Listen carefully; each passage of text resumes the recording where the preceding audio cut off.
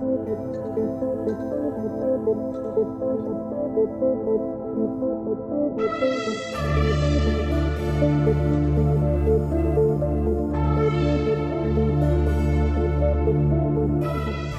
and welcome to Hacked Off. In today's episode, I have Mark Avery with me, who is an independent cybersecurity advisor. Hello, Mark. Hey, Holly, how are you? I'm very good, thank you. Why don't we start with just a little bit of an introduction of yourself? Sure. How did you end up in this room? Who knows? My cybersecurity career didn't start with much of a career at all. So I remember distinctly receiving the phone call from my mother after my university degree saying, get out of bed and go and do some work. That was an email, you said? Yeah, a phone call. When you remember we used to talk on the phone? So I went to work in telecommunications, looking after a national network. And from that point onwards, my career started to go into information security and IT security. And then the rest is history, really. So here today, I'm really glad to be here. Thank you for asking me. And my current position is really just advocating security, trying to help lots of organisations, as many as possible, to facilitate their security program moving forward. So what kind of things do you find companies are struggling with? What kind of advice do people come to you looking for? I tend to get the more business-focused questions. So, for example, I need to buy a new website, but I don't actually know how to secure it. Something as simple as that, or something as complex as we just don't know where to start. We know we've got a huge problem. Maybe we've had a data breach, and we just, we try to help and give them the right advice.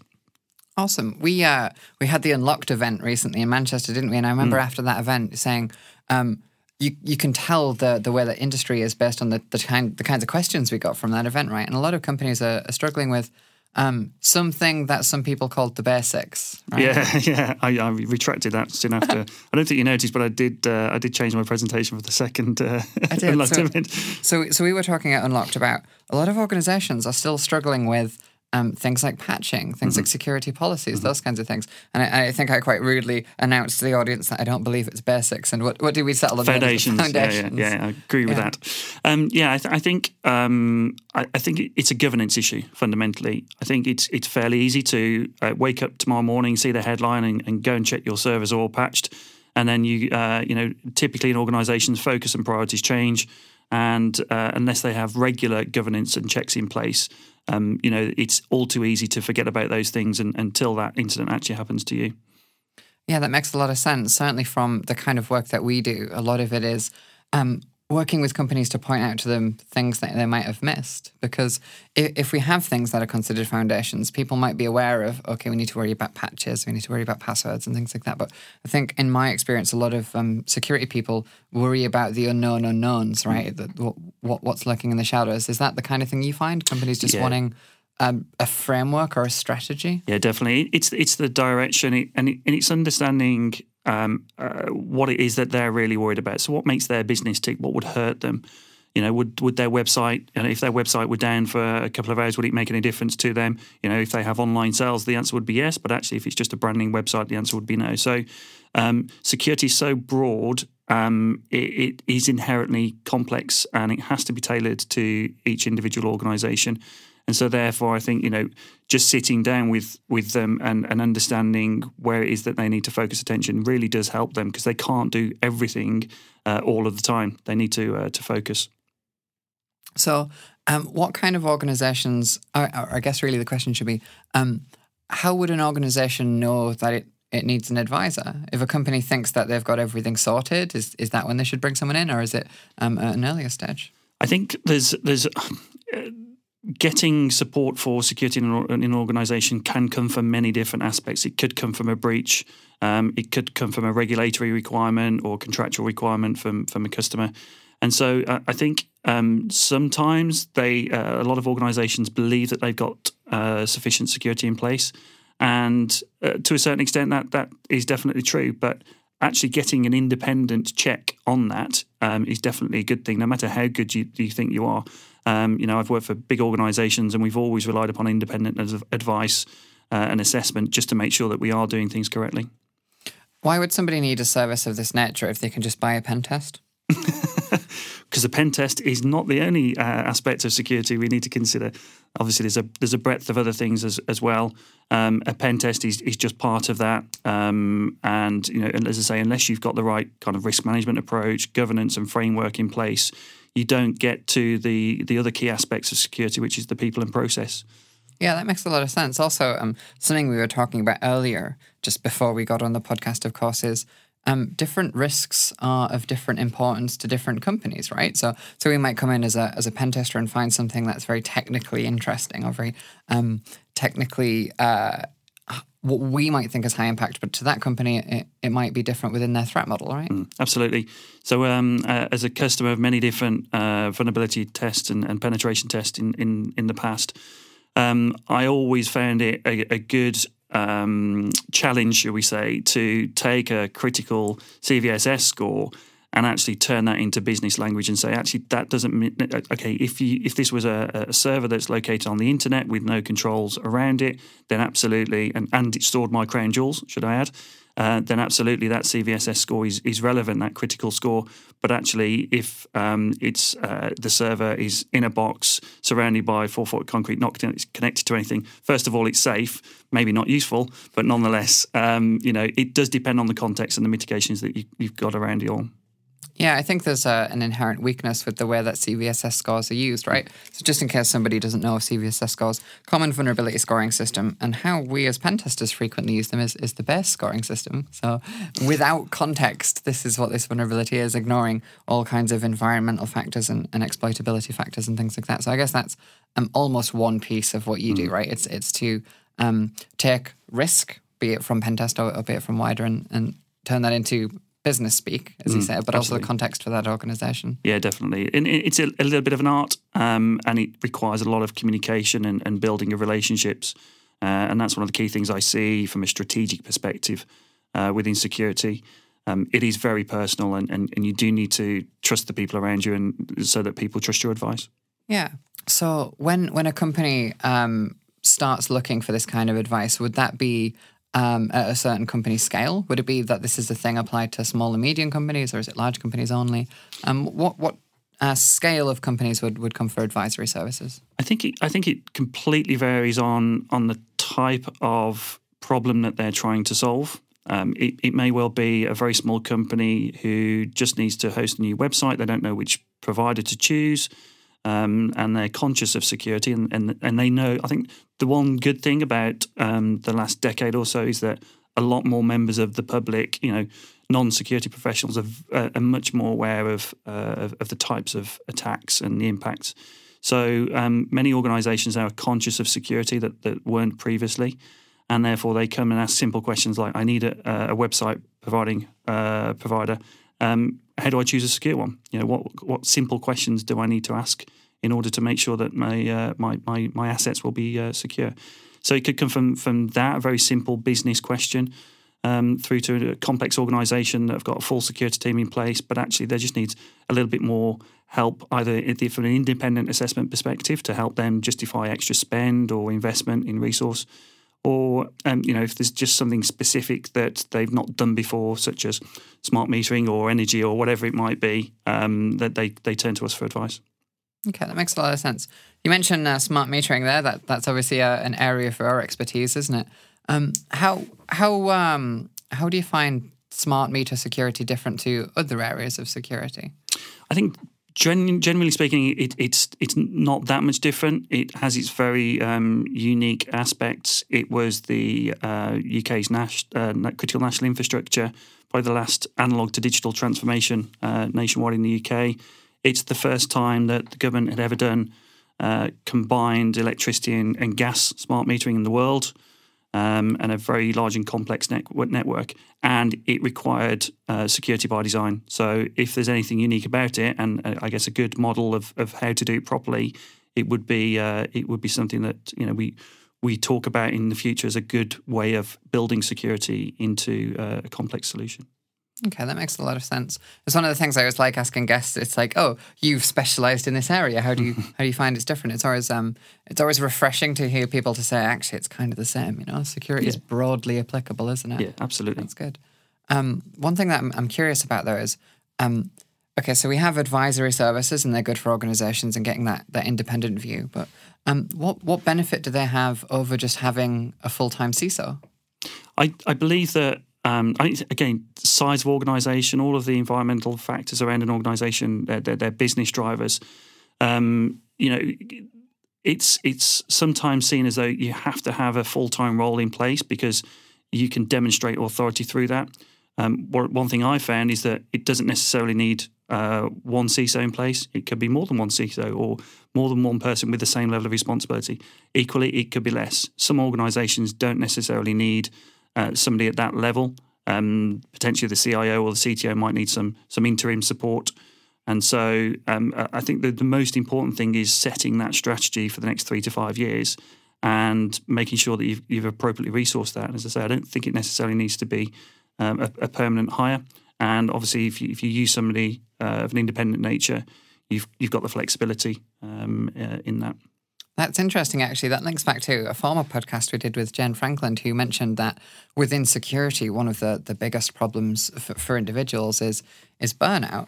And we say something like, we have a person who's full-time responsible, but surely they'd like go to sleep and have evenings off and take holidays and things like that. So if you're saying that, it might simply be that some companies need a little extra, right? So maybe they have a full-time CISO, but they need either somebody for interim so that person can take time off, or just a second set of eyes. Is that the kind of thing you're saying? Yeah, definitely. I think also a lot of organisations I see go through large transformations, and the CISO's got a day job to do as well.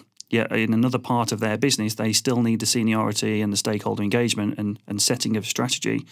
And they can't do it all themselves, but that project might only be running for 6 months or whatever. So, it's important to have that flexibility in the resource. Yeah, that makes a lot of sense. I think that's something that whenever I talk to organizations about CISO as a role, a lot of companies say that there's a certain point where they think they'll need a CISO. So they've grown to a certain scale where they think we need a head of security, where that person changes from head of to chief of. Or actually, it might just be that companies at scale also need that kind of service for doing project management, those kinds of things. So that makes sense. But on the smaller side, you mentioned things like interim CISO. How would that work? So an interim CISO or head of security, is something that can be used for the benefit of the organisation, either, as I say, just to set the strategy, or actually it may well be as part of that strategy in the next 3 years, the CEO realises that they can make that jump to a permanent role. And so defining the benefits of that in the context of the organisation is something that's critical for them, I think. And, it is a big step, for an organisation to take that kind of role in place. Sometimes I've seen that it's there just as a token of goodwill or demonstration of, we're secure because we've got a CISO. But as I say, it's all about the outcomes of that, and that should determine the responsibilities. As we know, the role of the CISO is ill-defined.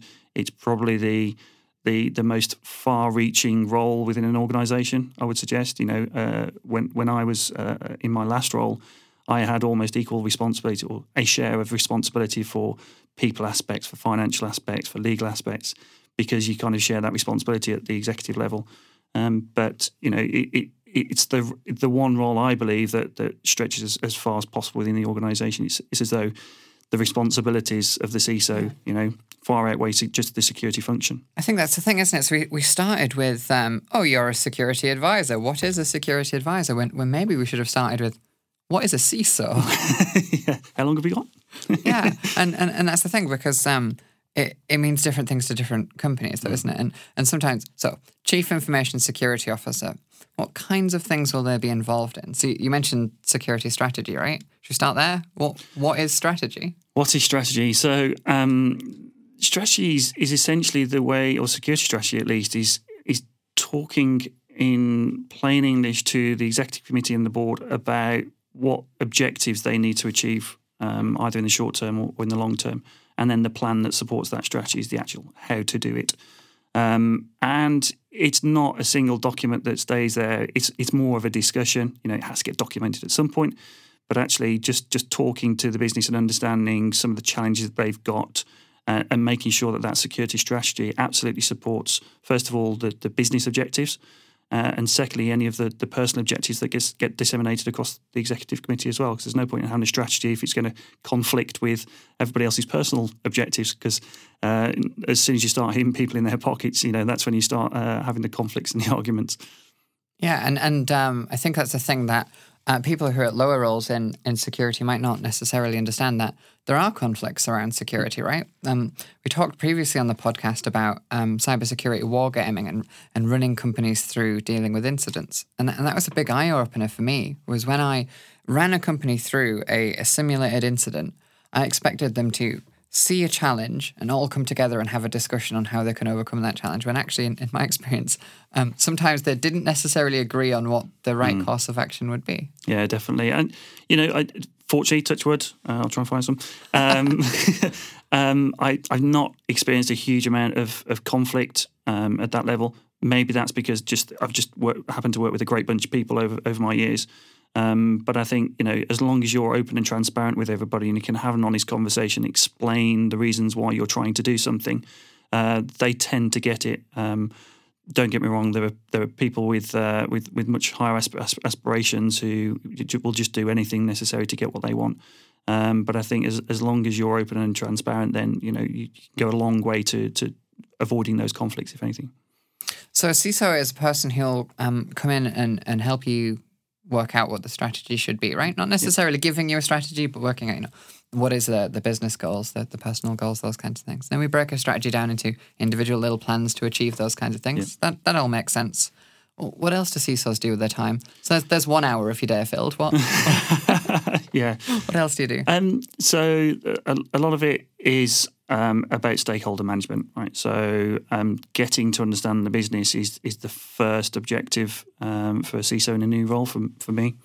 I was, when I was kind of working for a global parcel company, I would try and get out and see the operations, see vans delivering parcels and how they used to use their PDAs. Remember those? No. And see the is that a thing from the 80s? Something like that, yeah.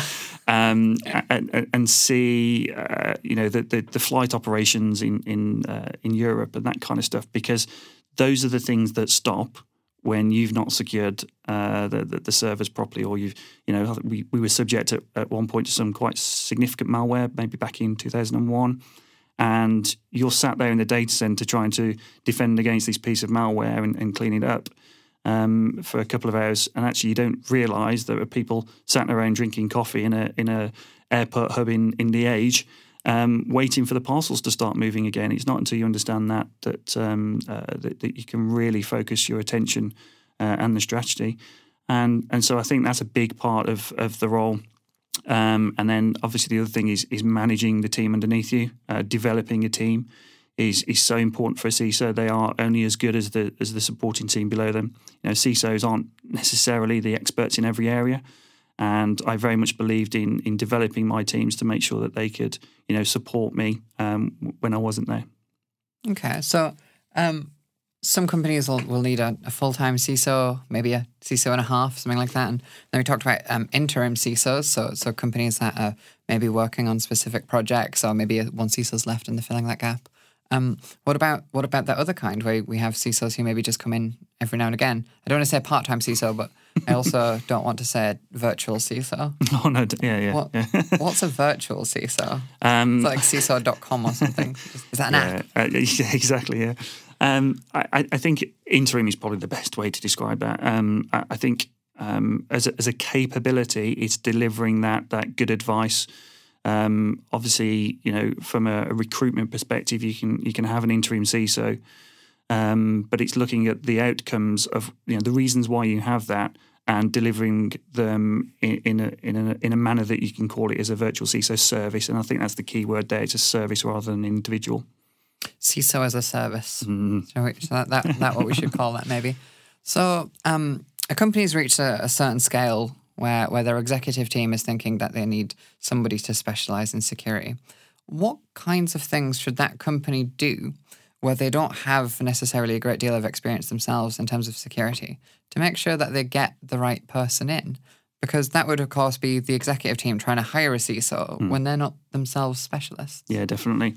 I think taking advice from trusted professionals is the best start. As an independent advisor, I part of my work is to go in there and tell them that I either need a CISO or they don't. There's no point in trying to set goals that are unachievable. So I think the CEO just needs to make sure that they've got the trusted advice and whatever is recommended actually does work for them. And again, it's not just about achieving security objectives; it's about achieving the business objectives as well. Yeah, so working out what it is that you want to do, and then trying to find a person who can elaborate on how they would want to do those things. That makes a lot of sense. So a CISO, when we talk about those kinds of things, it sounds like it's an ongoing role, right? So either it's a full-time CISO who's with you all of the time, or on some engagement, a project once a week, however it is. But when you say advisor, it sounds like a person might just come in every now and again. How does that work? Just pop in, There are times that organisations feel comfortable with their security, and I've heard many stories over the last couple of weeks of colleagues who have been asked to go and see the board as a result of some of the fines that we've seen recently. And so it's those kind of occasions where the CISO, the need for the CISO becomes more prominent, rather than it just being business as usual. There are times where an organisation who may not have a CISO still needs to, the board still have those questions and need them answering. So in an advisory role, those are the kind of opportunities that can be fulfilled using somebody who is an advisor as opposed to a permanent CISO. How do you, as an advisor, make sure that you're heading in the right direction without kind of getting stuck? I mentioned earlier this problem of burnout, right? How do you keep to grips with burnout? Burnout is definitely a thing that gets talked about. So I'm a member of Club CISO, a non-commercial organisation based here in the UK with about 200 CISO or equivalent roles within the UK. And we do talk about burnout quite a lot as a relatively ill-defined but still potentially immature role for some people. It's easy for the responsibilities of the CISO to be misunderstood, either within the organisation itself or outside of it. And therefore, you tend to find that CISOs taken a lot of responsibility that wasn't necessarily in their job description when they signed up for it. And we're very helpful. We're keen to help the organisation. And then we take that on. We take that responsibility on. And actually, pressure and anxiety and stress is something that we talk about. In fact, we talked about in our annual survey back in March. And it was a very healthy discussion, if that's the kind of right phrase for it. And a lot of us were very open about, the burnout, and it is very easy. It's something we have to keep an eye on. That's not just with CISOs. I think everybody in the organisation, are under a lot of pressure, and it's important to keep a lookout for each other. You mentioned there not within the job description.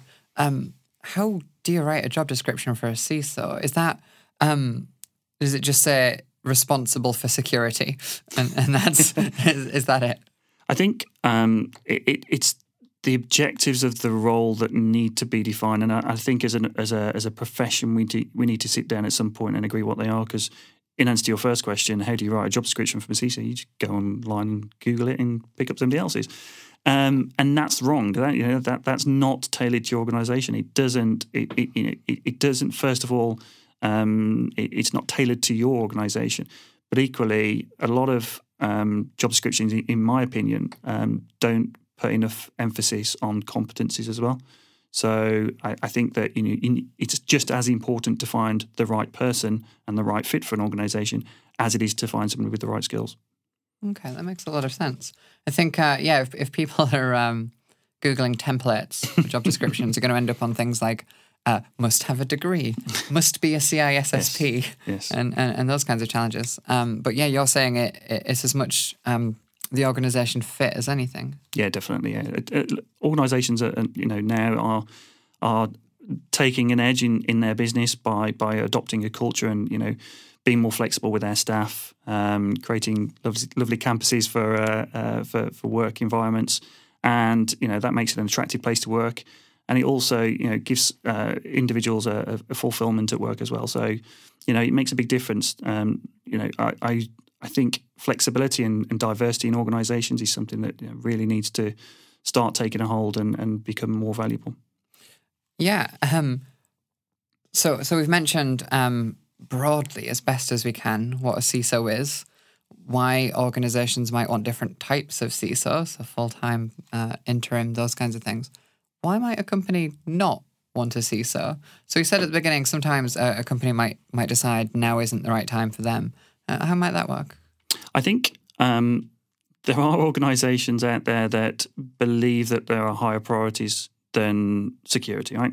They definitely know that they should have security in their systems or their processes. And for whatever reason, they choose to either ignore it to the degree or actually just kick it down the road because it's too difficult and too complex. Those that I would like to think that those who have said no, security is definitely not a priority for my organisation, even though I'm doing my business online, they've made that decision consciously, and they are more interested in short-term financial gain than investment in long-term security. Yeah. So in short, probably never the right decision. It's more about how you incorporate that. And of course, we're using CISO for shorthand here, aren't we? For just person responsible for security. It could be head of security, IT security manager, whatever you want to call it, but somebody responsible for actually championing security. It's that, isn't it? Yeah, definitely.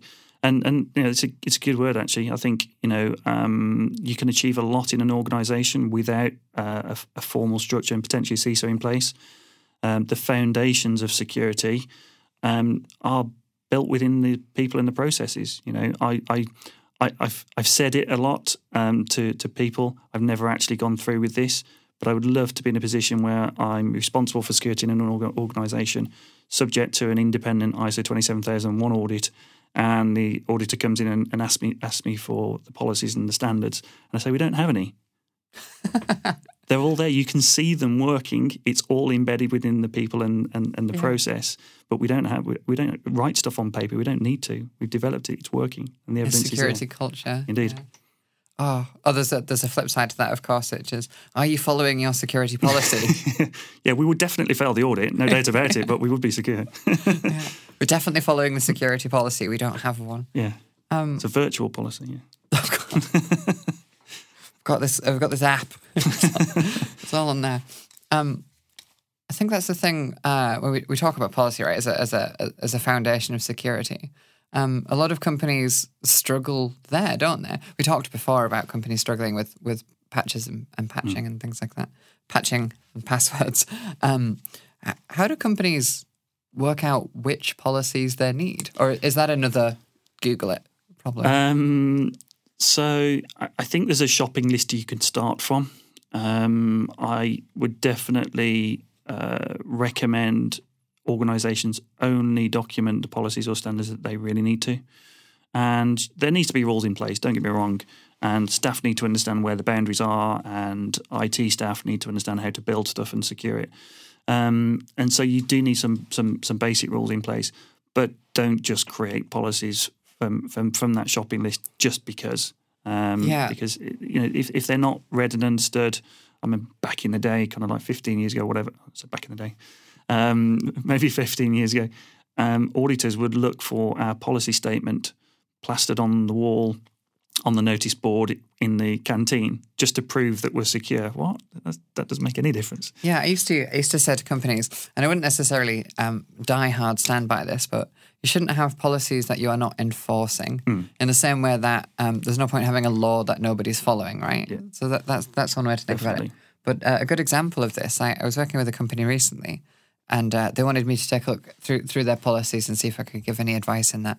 And they gave me a BYOD policy. And before I had a chance to open it and read it, I said, I didn't know you had BYOD devices. Like, oh, we don't. It's like, so what does this policy say? Yeah. You're not allowed to use your own devices. Yeah. But they'd gone to the effort of templating and writing up a paragraph that says the company doesn't allow you to do this. Absolutely, yeah, definitely. You need to determine if it's relevant and also if it's proportionate. That's the key thing. I think the requirement for policies also comes probably comes from two different areas of regulation. If you need to be certified to a particular standard, you definitely need to demonstrate that, and you need to put certain policies and standards in place, and also risk as well. So, if you don't have a high risk of BYOD, then you don't necessarily need to put the governance and the policies in place to protect against those things. Okay, that makes a lot of sense.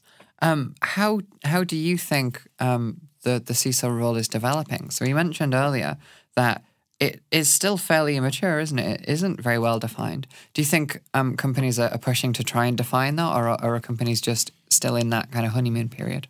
I think from within the community and the profession, I think it would be nice if we were to get to a standard and level of recognition of the a certified CISO, perhaps. Oh, yeah. For the benefit of the audience. I think Mark twitched then. Yeah, what on earth does that mean?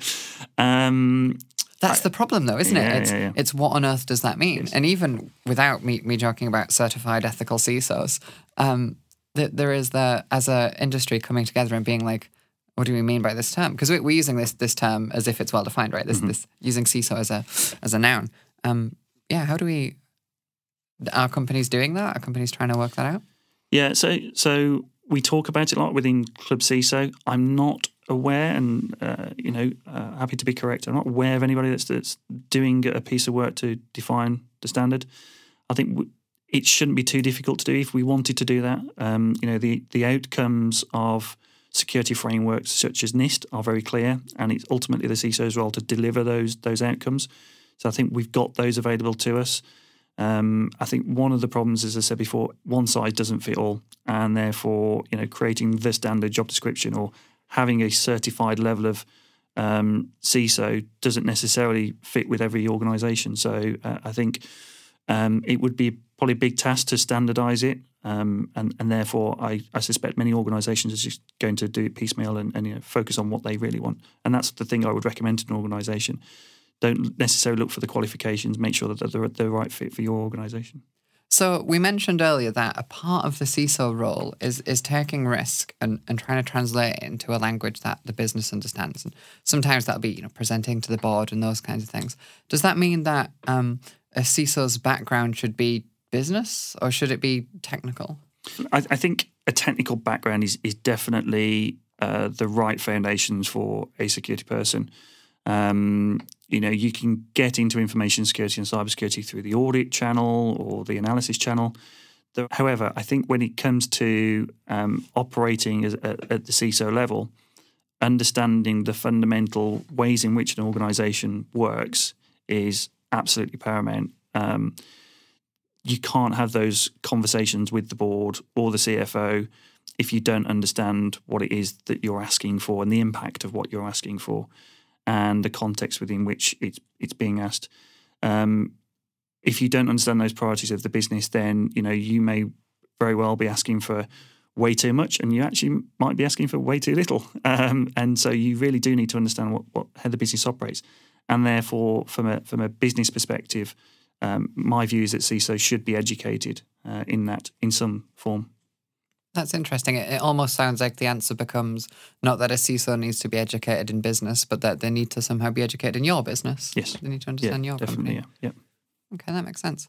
Gosh, it's a difficult thing to broadly summarize, isn't it? But there is a role in an organization where a person is to be responsible for security, and how that applies to your company can be different. Mm-hmm. It can be you need a full-time person, you need several full-time people, or someone interim. And for companies to work out how to do that, it's to look inwardly to the company, right? It's the objectives. Yeah, it has to be customized to the organization. It has to be the right fit. The person has to be the right fit, and definitely you should be focusing on the business objectives. It's the same with any kind of security solution, I guess. There's no point in putting a tool or a process in place if it's going to disable the business. And so the same goes for the role of the CISO. It has to be there to enable the business to run efficiently. Well, awesome. Thank you very much for coming in today and giving your view on the purely defined role that is the CISO, but the critical one nonetheless. Perfect. Thank you very much. Thanks. Well, thanks as well to the audience for listening in there. I guess this has been a bit of an ongoing series for us here on Hacked Off in terms of just trying to work out what a CISO is as an industry. So I have a question for you guys. What do you think is the critical aspect in picking a CISO? If your company has decided that they need somebody responsible for security, what would you say they should go for? Let us know on social media. I'll be very interested to hear your ideas.